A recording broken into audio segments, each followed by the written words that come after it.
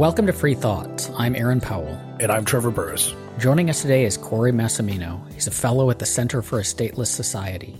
We're going to be talking about the political ideas of Murray Rothbard, which is the subject of a chapter Corey's authored for the upcoming Routledge Handbook of Anarchy and Anarchist Thought. Welcome to Free Thoughts, Corey. Hey, thanks for having me on. Can you start by giving us a sense of who Rothbard was and the influence he's had on 20th century libertarian thought? Sure. So Murray Rothbard was perhaps the major, at least in the top three libertarian thinkers in the 20th century. One of the most prolific writers of anyone of any political ideology. Authored, dozens of books, articles, essays. He wrote constantly for his whole life. So there's lots of material and literature to draw on when you're looking at his ideas and trying to parse out his positions, which changed over time sometimes. And he's mainly, I think his most popular book among libertarians is probably For a New Liberty, which he wrote in 1973, which is kind of a manifesto for his version of libertarianism at that time, which could be understood as a kind of like mainline libertarianism. It's after his period of allying with the New Left, and it's before his period of being more of a paleo-libertarian. And I think that's been a big, because you have some people who are really hardcore Rothbardians, but as you asked about just the broader libertarian movement in America, as it's understood as a political ideology, it was a lot to Rothbard and his books like For a New Liberty and how he spelled out his ideas. You mentioned these kind of phases in his life, like the reaching out to the New Left and then the paleo-conservative stage. Should we understand those as strategic moves by his, looking for different political alliances, or ideological changes of mind that he had? I tend to think, it's hard to psychologize, someone, especially that you've obviously never met.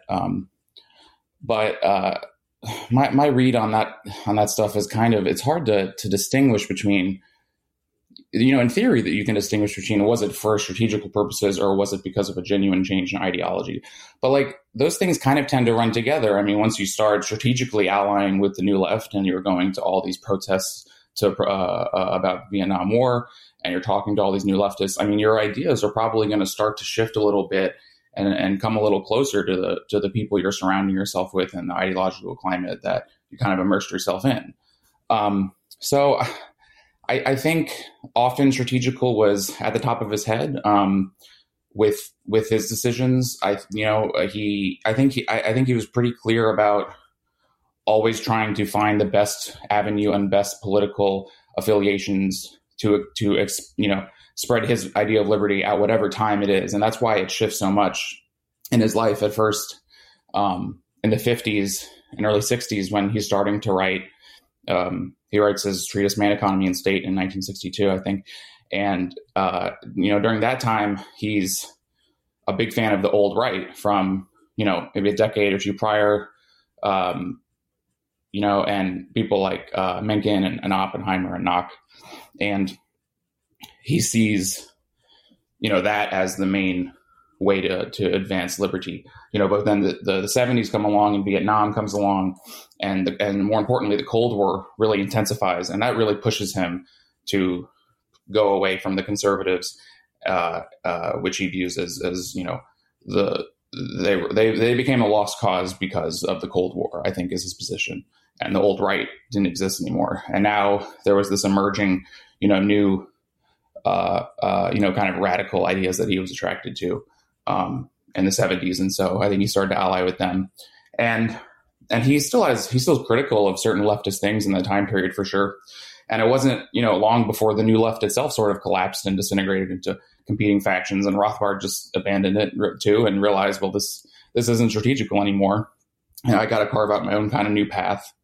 And then you fast forward a couple of years and he starts to see paleoconservatism as the best ally for libertarianism. And I think, again, mainly because that's when you get to the late 80s and the early 90s at the end of his life, the Cold War was over. So he saw, again, maybe the right can be salvaged and allied with for a libertarian cause. And he was very pessimistic about the left, because in the early 90s, you had you had just like now, the last few years, you had a wave of, political correctness sort of discourse around, similar to what we're experiencing. And he was, very paleoconservative on these issues and really pushed away from the left. So at the end of his life, those were his alliances there. And I think his ideas probably shifted more towards paleoconservatism at that time, because that's who he was around. That's who he was reading and who was reading him, and that's who his friend circle was. That's who his financial support was.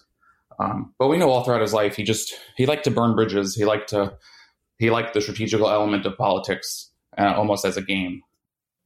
Before we dig into his thought, because of his shifting alliances and his shifting views over the course of his life and how that plays into your argument, it might be helpful if we took a moment to have you just explain what you mean by the New Left and what kind of the core of their views was, and what you mean by, like, what is a paleoconservative? What do they believe?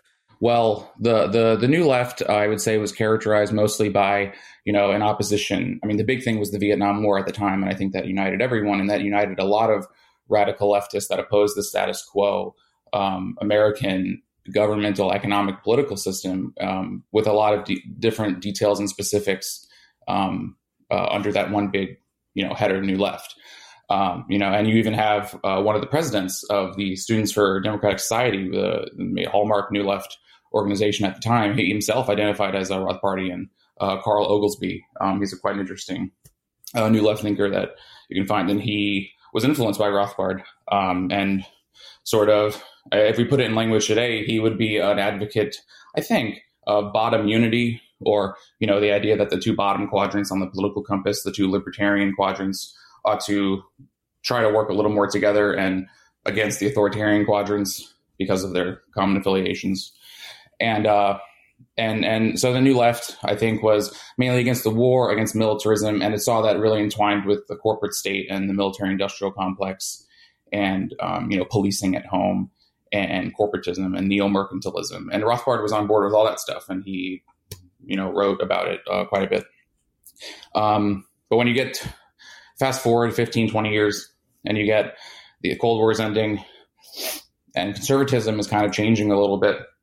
And there's this paleoconservatism that he kind of hooks onto, that he gets drawn into. And I would say the central thing that characterizes paleoconservatism is it's distinct from, neoconservatism. It's, it tries to have this, non-interventionist foreign policy, while at the same time, advocating for minimal government in economic spheres, say, and advocating for at least, culturally conservative attitudes on most issues of things like gender and race and sexuality and religion. And he, by the early 90s, was very much interested and invested in these culturally conservative attitudes, as he saw as pretty important. But he didn't want the government to mandate anything about it, obviously. He never repudiated anarchism. But he did say, his most infamous quote is from the early 90s, and an essay where he says to unleash the cops, to administer instant punishment on the people on the street, and so it's a weird shift where he was, he was more allying with the Black Panthers against the cops in the New Left phase. And then, by the early 90s, he's being squishy and squeamy on his anarchism and supporting, more police action. So despite these phases that we've been discussing, you argue that there are some core things. As you said, he never repudiated his anarchism, even though he might have had some poorly chosen words at different times. So we can go through those. One of them you point out is that he was a lifelong believer in natural law and morality based on natural law. How did he view that? Yeah, so I would say the one of the biggest elements that forms the foundation of his thought, and it can be really seen throughout, is Aristotelian natural law. In the tradition of Aristotle and Aquinas, viewing humans as natural entities in the world, with a certain nature and with a certain function, a certain thing that's unique and specific to humans that distinguishes them from the other natural entities in the world, particularly non-person animals.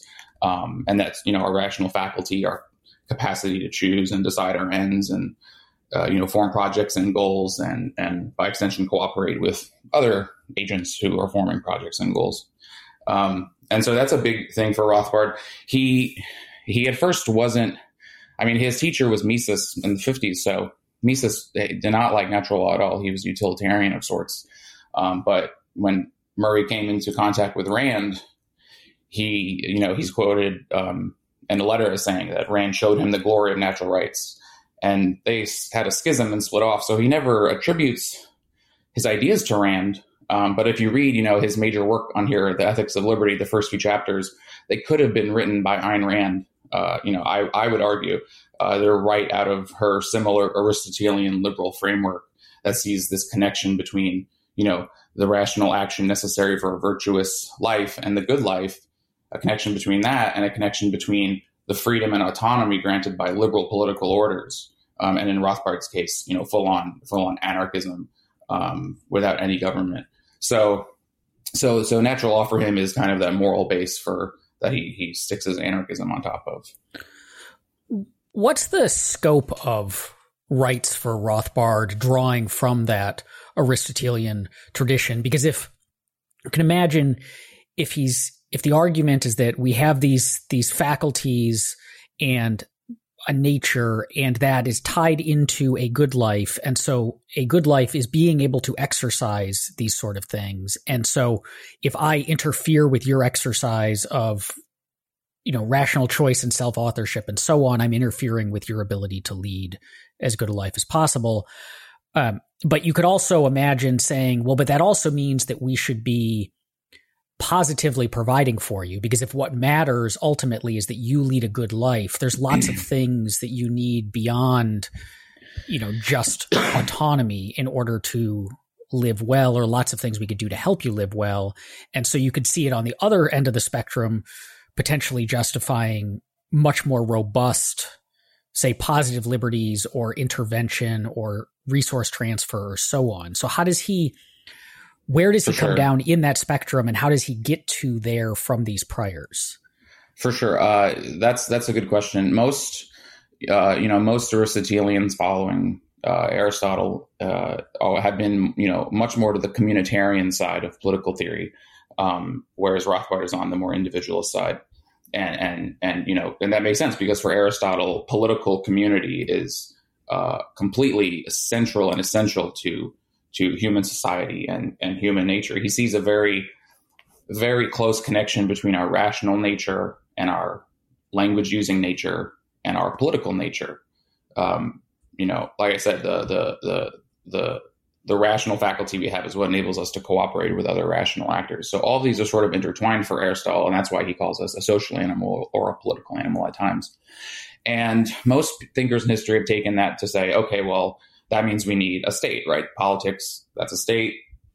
The state represents the community in some facet and then helps everyone be virtuous. Like you said, provides for them and helps them habituate their dispositions to become virtuous, just like Aristotle says.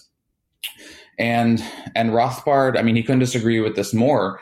He kind of thinks it's a big assumption, a big leap from, well, we're political animals, social animals to government. He doesn't deny that we're social animals.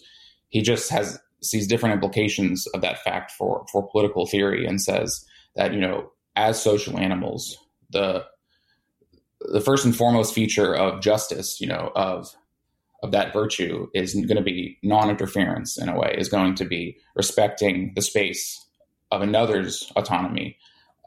Because, he really thinks virtue and rational deliberation, it's impossible when you're coerced. You're taken out of the realm of action itself, of human action, and into mere motion. That's kind of how he talks about it. And so it's not that he would deny any positive duties towards other people, because he wouldn't deny that at all. But he says, a minimum of justice, a necessary but perhaps insufficient condition of justice is that non-interference principle with people's projects and self-authorship, as you put it. So he tends to get for a lot of people, or some people love with his view of natural rights, quite absolutist. Of course, the idea that taxation is theft is a good example, but it gets into some pretty abstract conversations sometimes that he seems to countenance to no degree any possible right violation, and almost seems to view, as the same as, flicking you on your arm is cutting off your entire arm. They're both rights violations, or shining a laser pointer on your door. Or I think he had a pretty famous essay in the Cato Journal in the 80s where he kind of argued that if you take pollution and environmental harm and you take rights seriously, you might have to shut down factories wholesale because they're polluting and therefore violating rights. Is that kind of accurate, or am I mischaracterizing, you think, in terms of how absolutist he was on rights violations? No, I don't think you're mischaracterizing him. This is why, because when he lays the foundations, the ethical foundations for his rights theory, I mean, he's thoroughly Aristotelian. But when he actually gets to the rights theory, and that's what he spends most of his time on, not just in his book on ethics of liberty, but just in his career in general. He doesn't talk much about the ethical foundations of rights that he roots in Aristotle, but the application of rights. And in that regard, he is very absolutist. And so people sometimes forget or miss his Aristotelian foundations and interpret him as kind of more of a deontologist. And that's not ridiculous because, it is fundamentally about that classic deontological principle of Kant's that, you treat people as ends and not mere means, as ends in themselves. And so he, in that sense, okay, but for him, it's still all part of that broader Aristotelian framework. And I'm glad you brought up the Cato article. I think I cite that in the book chapter because it brings up a very interesting distinction to where you might think of force and violence and these terms of interfering in others' projects, and you might think of these in excessively physicalistic terms, in the sense that we can figure out where an instance of interference has occurred by just looking at the, objectively definable physical facts of the situation empirically. And then we can determine the normative analysis of this. And I mean, this gets really into the weeds of rights theory, but Rothbard, in that Cato article in the context of pollution as a rights violation, he denies this physicalistic view, and instead favors what you could call, and I did not come up with a distinction, but I cite it in the book chapter, and I wish I remembered the author who kind of put it in these terms. I think in a Journal of Libertarian Studies article a few years ago. But the idea is that instead of a physicalistic conception, you have a praxeological conception of rights. And so keeping at the center of your mind when you're looking at rights is not necessarily just the bare facts of the physical interactions in the material world, but it's a kind of a thicker, more robust sense of action in the sense of projects we undertake. So that's how he gets to the conclusion that in a lot of cases, these instances of pollution are rights violations, not because the molecules of the gases that companies pollute the air or water with come into physical contact with the molecules of my, lake that I might own or the air around the house that I own.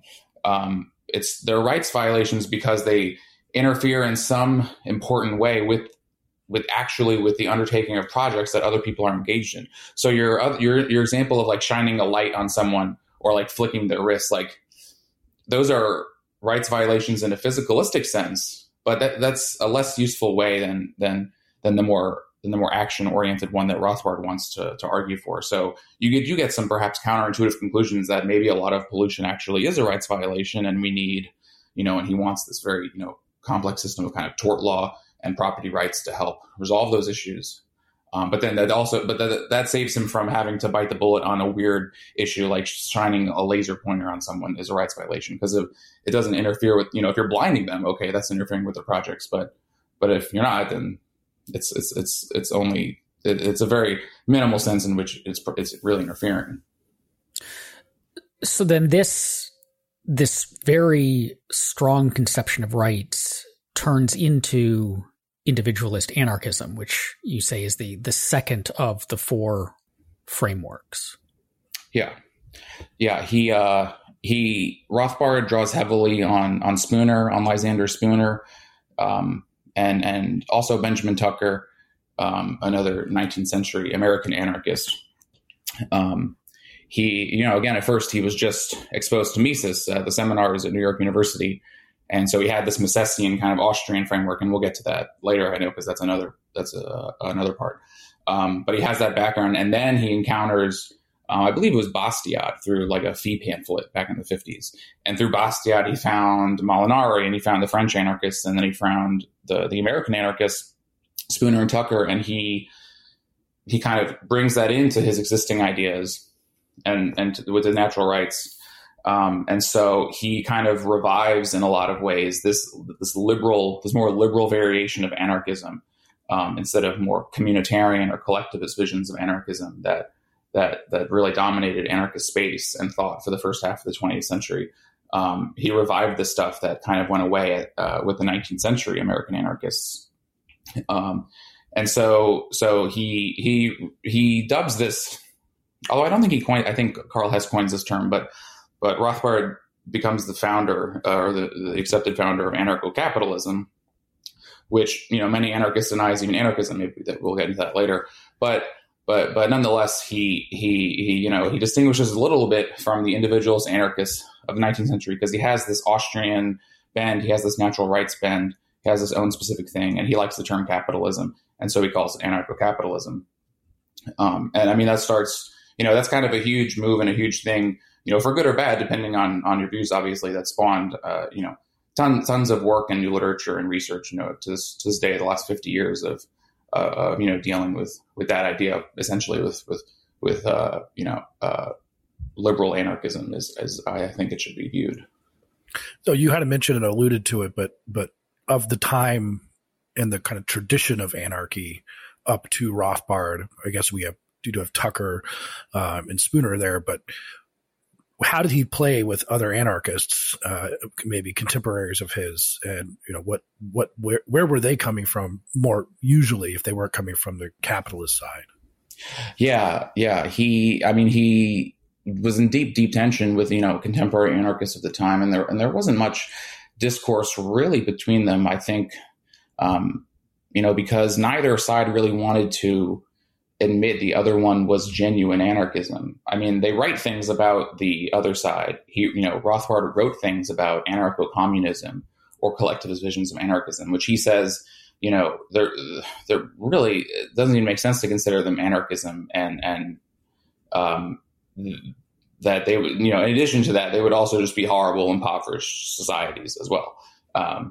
And on the other side, anarcho-communists have written about anarcho-capitalists, Rothbard being the foremost one, and argued, this shouldn't even count as anarchism, and would lead to a really undesirable, unequal society with lots of domination that anarchists see good reason to oppose. It's even, you have Noam Chomsky, who has not really engaged with Rothbard's thought, but has said before that that Rothbard's vision is something like a world full of hatred and built on hatred. And it's kind of this bizarre straw man. Like, that gives you a sense of like how, anarcho-communists and anarcho-socialists of that bend, might see Rothbard in his vision, which I think is really unjustified and really just a silly kind of accusation, like a world built on hatred. Obviously that's nowhere in Rothbard's work. And you have exceptions. Rothbard knew Murray Bookchin, and they seem to interact a bit, not in publicized debates or anything, sadly. But I think just more in real life, they actually knew each other and talked. But there really is this huge gap between, and still to this day, obviously, most people of these camps don't consider the other ones genuine anarchists and think their ideology is really horrible and kind of, doesn't contribute to anything worthwhile. How does the distinction between capitalism and free markets fit in here?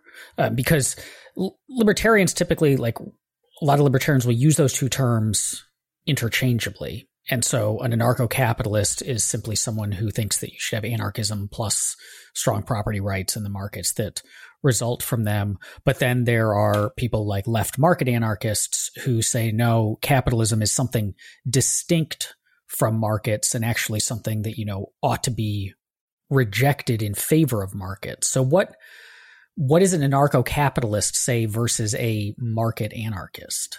So I'm definitely coming from the left market anarchist perspective, and part of the chapter is trying to bring Rothbard and his frameworks that we're discussing into dialogue and into more closer vision with left market anarchism.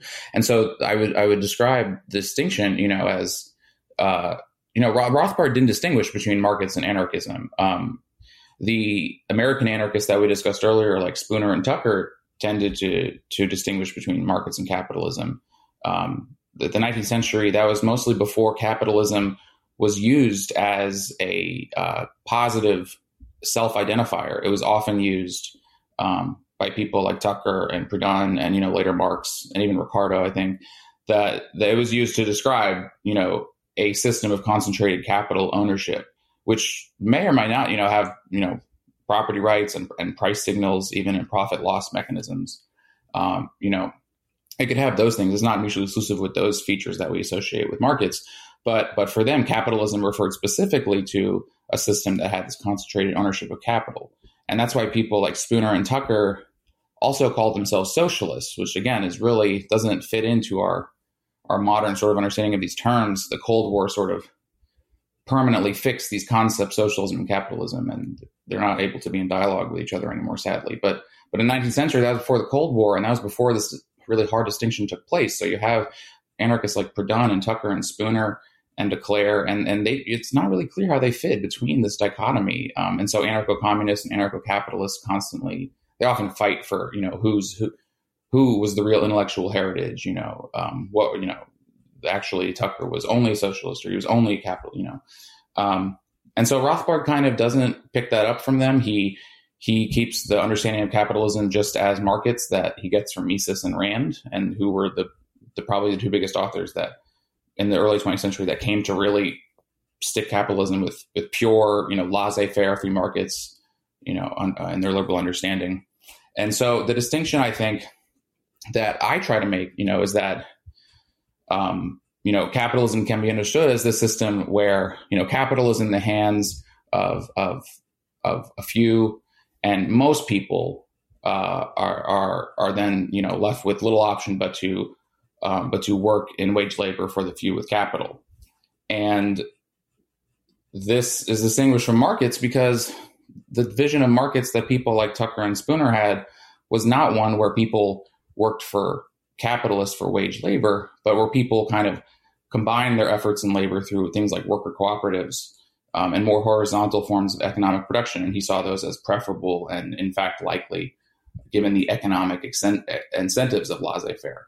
And Rothbard, denounces that. He in places argues against this view and says, it's capitalism just is capitalism as a lot of people performing wage labor for capitalists, not just as free markets, but capitalism that even in that thicker sense, he says, is more of this organic result from markets because people have different preferences and consumption patterns and savings patterns. And so some people accumulate more capital, they save it up, and then other people work for them and get an advance on their income. And he says this is kind of, this is fine. This is organic. This is part of free markets. What's not part of free markets, is corporatism and what he calls, really at times neo-fascism, the kind of corporatist system that he associates with 20th century America, with the Progressive Era and New Deal reforms and the military-industrial complex, and all that's kind of connected to him. But just bare wage labor for other people, for him, is an organic result of markets and totally fine. Whereas left market anarchists see it as there is moral questions there, and that's undesirable. A lot of people working for wage labor for a few, and also unlikely with the incentives of, say, a laissez-faire economy. So that would be the distinction. You also, the third pillar, kind of as we're going through these for Rothbard's thought, is liberal class theory, which seems like a strange kind of combination of words where class theory is historically been associated with Marxists. So what is Rothbard's view on class theory? Yeah, so class theory plays an important role for Rothbard, and the phraseology will sound strange, to a lot of modern readers, but class theory predates Marx. Marx's class theory was a specific variation on earlier class theories that Marx was inspired by and then specified in his own little ideology. and its specifics. But the early French liberals like Bastiat and Molinari and Comte, and they're talking, before Marx about this idea that we can understand social phenomena in a way through these stratified classes, and they all have a kind of specific variations and details of their vision, but broadly that that we can understand these two classes, and all the French liberals really tended to associate the origin of class division with the state, whereas Marxists see it. If Marx himself sees it this way, is perhaps up to argument, but almost universally, because Engels very much cemented this view among Marxism, they view the class structure as an organic result of markets at all. And if you have markets, that will inevitably naturally result in the stratified system of class system and of stratified class ownership or capital ownership that I was referring to. And so, they say, no to markets even at all. Whereas the liberal class theorists, they say the market is not the source of class stratification. We haven't had free markets. We've had state intervention and colonialism and theft and land theft and slavery and corporatism now in the last 150 years. And so they view the source as the state, as this source of social division by privileging people with access to political power, access to the violent apparatus of the state, access to the taxing and regulating powers of the state. They use that to their benefit as a kind of entrenched elites. And this is how they see, capitalism in the sense of widespread wage labor can be a product of the state itself, because capital would be more widespread and easier to access without all these barriers to entry and the marketplace and competition and licensing and regulation. And, so Rothbard draws on that quite a bit. But again, obviously, he doesn't attribute capitalism itself to the state. He's fine with capitalism. But he does draw on the liberal class theorists very heavily, because he definitely views the American economic system, starting probably with the Progressive Era, supposedly altruistic reforms, and then into the New Deal reforms. He views these things as all really taken on by big businessmen and supported and even often designed by big businessmen to better protect their monopolies and their status from competitors in the marketplace that might arise and take customers away from them and produce better, cheaper products that put them out of business eventually. And on this, he really draws heavily from, this ties back into his association with the New Left, because he draws heavily on New Left historical revisionists like Kolko and Galbraith. And they are writing, at that similar time about how, we have the story wrong. The Progressive Era and the New Deal weren't these great altruistic, positive for the working classes reforms. They hurt the working classes more. They stratified the market more. They benefited entrenched elites with access to political power. And so Rothbard takes that. And even though he leaves the New Left, he doesn't abandon this view. He talks, in For New Liberty, which is after the New Left phase, about this as well, about neo-mercantilism and how the 20th century has been far from a free market. It's been a system of corporatism that benefits these elites. And, he keeps that view even to his paleo phase. And this is where paleoconservatism, to go back to that a little bit, distinguishes itself from conservatism more broadly as we understand it in America. Because paleoconservatism, we're seeing this is becoming much more apparent the last few years, especially with Trump, though not to get into Trump. But the idea that there is this initial skepticism of big business as these elites that are benefiting from some sort of unfairness in the system. And so paleoconservatives, even though they're not anti-capitalist, obviously, of any leftist variety, they're often skeptical of big business. And Rothbard kept that kind of skepticism throughout his life. Let's hit on the fourth one before we move to your critiques of Rothbard, and that's Austrian economics, that he pulls this together into this economic theory. Yeah. So Rothbard was obviously an economist first and foremost. That's what his degree is in. That's what his teaching was in. And that is the major focus of most of his work. It's more an economic analysis. But he obviously was a philosopher and historian and political theorist as well, because he was such a wide-ranging thinker. And in the economics realm, he very firmly inherits this praxeological framework from Mises by attending his seminars in the 50s. And then he himself writes a human action-esque treatise on economics called Man, Economy, and State in 1962. And Mises praises that book in his review. Mises is a fan. So Rothbard kind of brings the other three parts, the natural law, the individualist anarchism, and the class theory. He brings us all into a whole, these four aspects, which is quite a novel synthesis. It's certainly very, very disparate traditions historically, to some extent. Certainly no one before Rothbard, as far as I know, really tried to integrate all these kind of different ideas from different traditions in this kind of interesting way. And so, Austrian economics starts with, Menger and Bombard in the 1800s, and then Mises, and then Hayek and Rothbard, and you have a lot more in the last 50 years. And so I guess a little overview of Austrian economics for Rothbard is the view that we can figure out a lot of economic theory purely from analyzing the conceptual terms of human action, of the way that our means are related to our ends, how our goals and our projects are interrelated, and how we economize on resources that are scarce, both material resources and things like time. We economize on these things necessarily by acting, and when we act, we have these trade-offs and opportunity costs. And, so he's really against, at the time when he's writing in the 60s especially, there's this big push in economics for a much more statistical, mathematical, conception of economic analysis, seeing more to gain from statistical aggregates and mathematical equations than conceptual analysis. And Rothbard's firmly on the side of conceptual analysis. He's very little, if at all, use for the statistical stuff.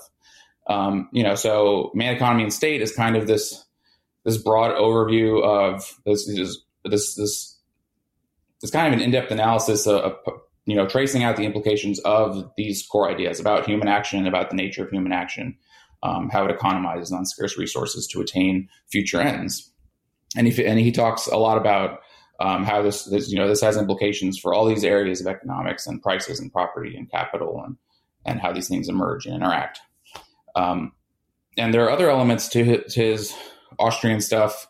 I think maybe worth mentioning here is he has an interesting contribution in Man, Economy, and State. Arguably his major novel economic contribution is in. So back up a little bit because you will need to understand Mises slightly to get Rothbard's contribution. Mises in 1920, he writes Economic Calculation in the Socialist Commonwealth, and he puts forth this new argument that really shakes things up and really changes the tide of things about how rational economic calculation is impossible without property rights and the profit loss mechanism that emerges from those property rights. And Rothbard takes this and says, socialist societies, the reason they can't allocate resources efficiently and rationally isn't necessarily because of their use of force, although that's central to understanding those societies, but the irrational economic stuff is due to the monopolized control over all the resources, all the productive resources, land, labor, materials, all these factors of production in a given territory. And so there's no way for prices to emerge that reflect individuals, changing and shifting preferences and plans and projects and talents, So Rothbard says, and this can be seen in the way that socialist states have historically relied on prices from the world market and sometimes prices from domestic black markets to perform internal economic calculations that they wouldn't be able to otherwise without the prices emerging from elsewhere. And Rothbard says we can think about this in the context of the firm. The firm is famously an island of central planning in a sense. The firm is not a market. It exists within a broader web of interactions that is the marketplace. And so a firm is a system of conscious organization. It's not a spontaneous order. A firm is this deliberate, concerted action on the part of multiple individuals. And he says, if as a corporation or a firm or business, as opposed to social estates, as those organizations come to acquire more resources and more of the machineries and capital and factors of production in a territory and in the market, then there's nowhere for the prices to emerge outside of the firm, just like there's nowhere for the prices to emerge when a social estate has a monopoly over everything. So he says you're left with this similar irrationality inside the firm as they become bigger and bigger and more insulated from the price system. Then they have to rely on faux prices that they create internally, and less efficient, less effective, and less knowledge yielding systems of coordination within the firm. And so that's related to his skepticism of big business and ties into the left market anarchist analysis as well. So as an anarchist in the broader tradition of anarchism, you have some, he's not, as you mentioned previously, I think a lot of those people, maybe people protesting right now who might casually call themselves anarchists would not really go near Rothbard because they're pretty anti-capitalist. But what kind of mistakes do you think Rothbard made in that way in terms of understanding even the broader anarchism, even the ones who don't have anything to do with him? So I think it's a really broad kind of issue, and it's not just for Rothbard, but for in general how a tradition that was initially just libertarianism or anarchism in the early 19th century diverged into two completely separate directions, left and right libertarianism. And the left one being, and this is, left libertarian has many, many terms. This is one usage that's the oldest of it, which is, anarcho-communist, anarcho-socialist, collectivist anarchist, as we discussed earlier. And the right libertarianism being, markets and if not full on anarcho-capitalists like Rothbard. But like I said, his view is that these guys probably don't count as genuine anarchists even, and their ideas are pretty horrible. They don't understand economics. They're not sufficiently opposed to the state, even though they are, in letter and in theory, he's very skeptical of their credentials to anti-statism, I guess I would say. And I think he's mistaken because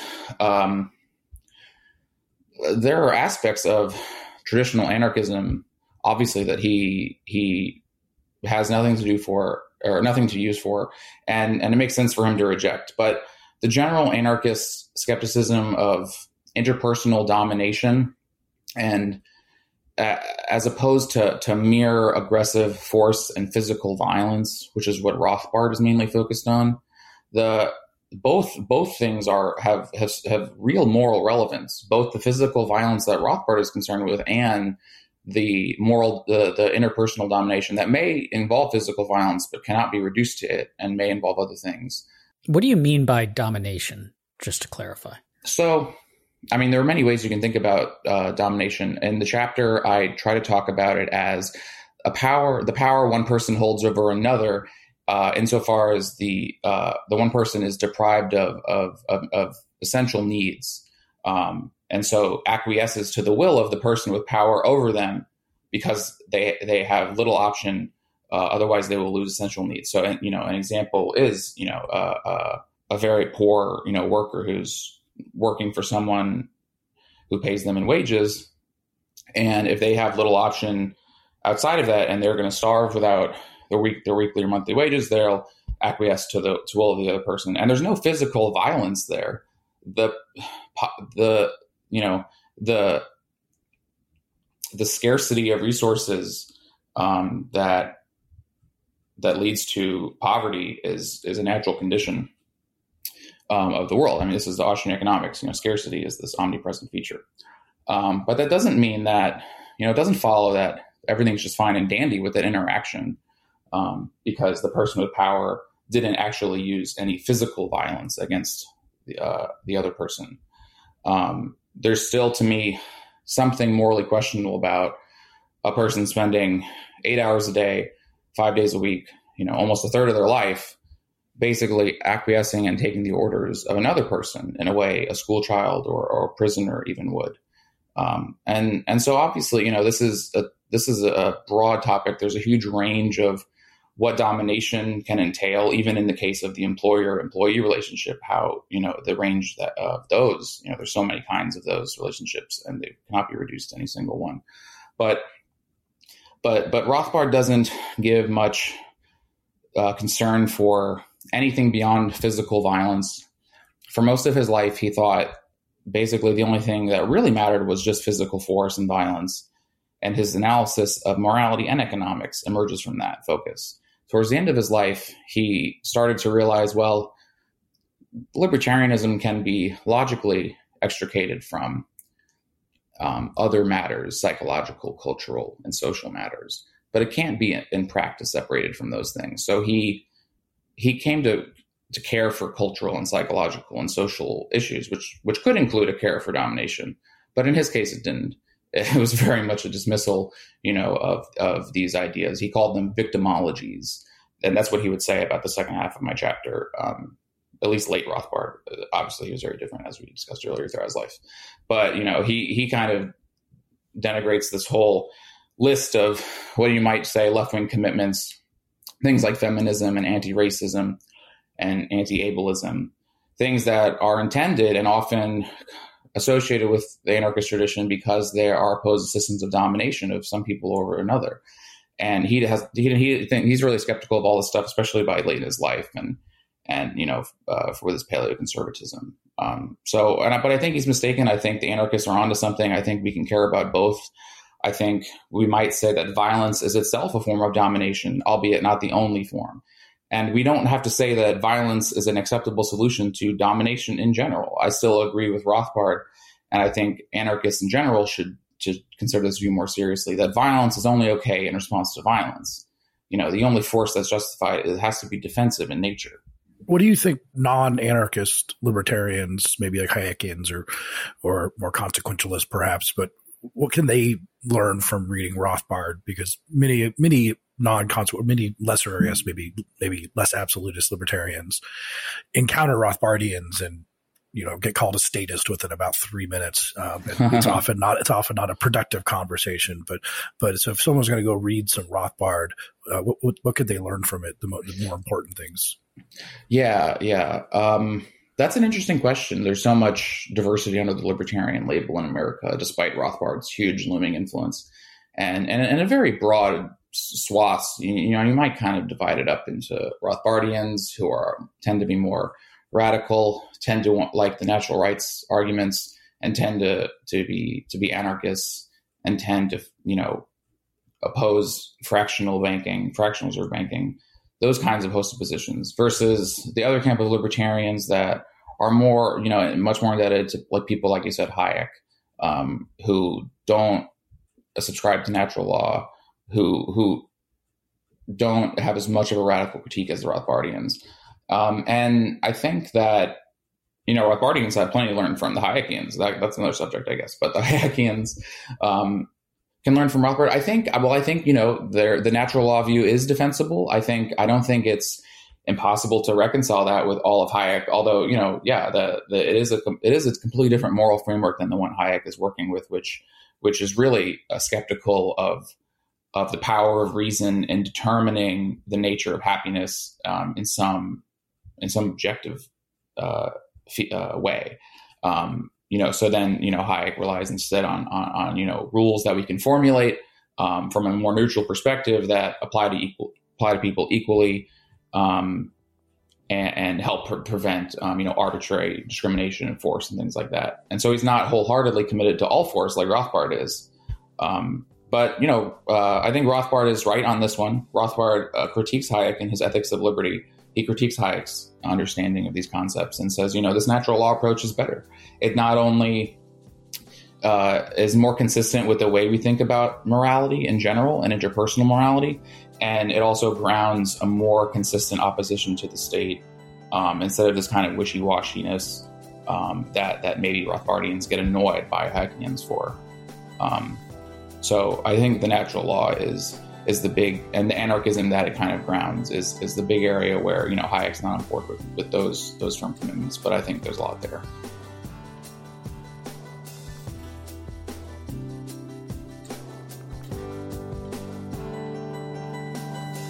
Thank you for listening. If you enjoy Free Thoughts, make sure to rate and review us in Apple Podcasts or in your favorite podcast app. Free Thoughts is produced by Landry Ayres.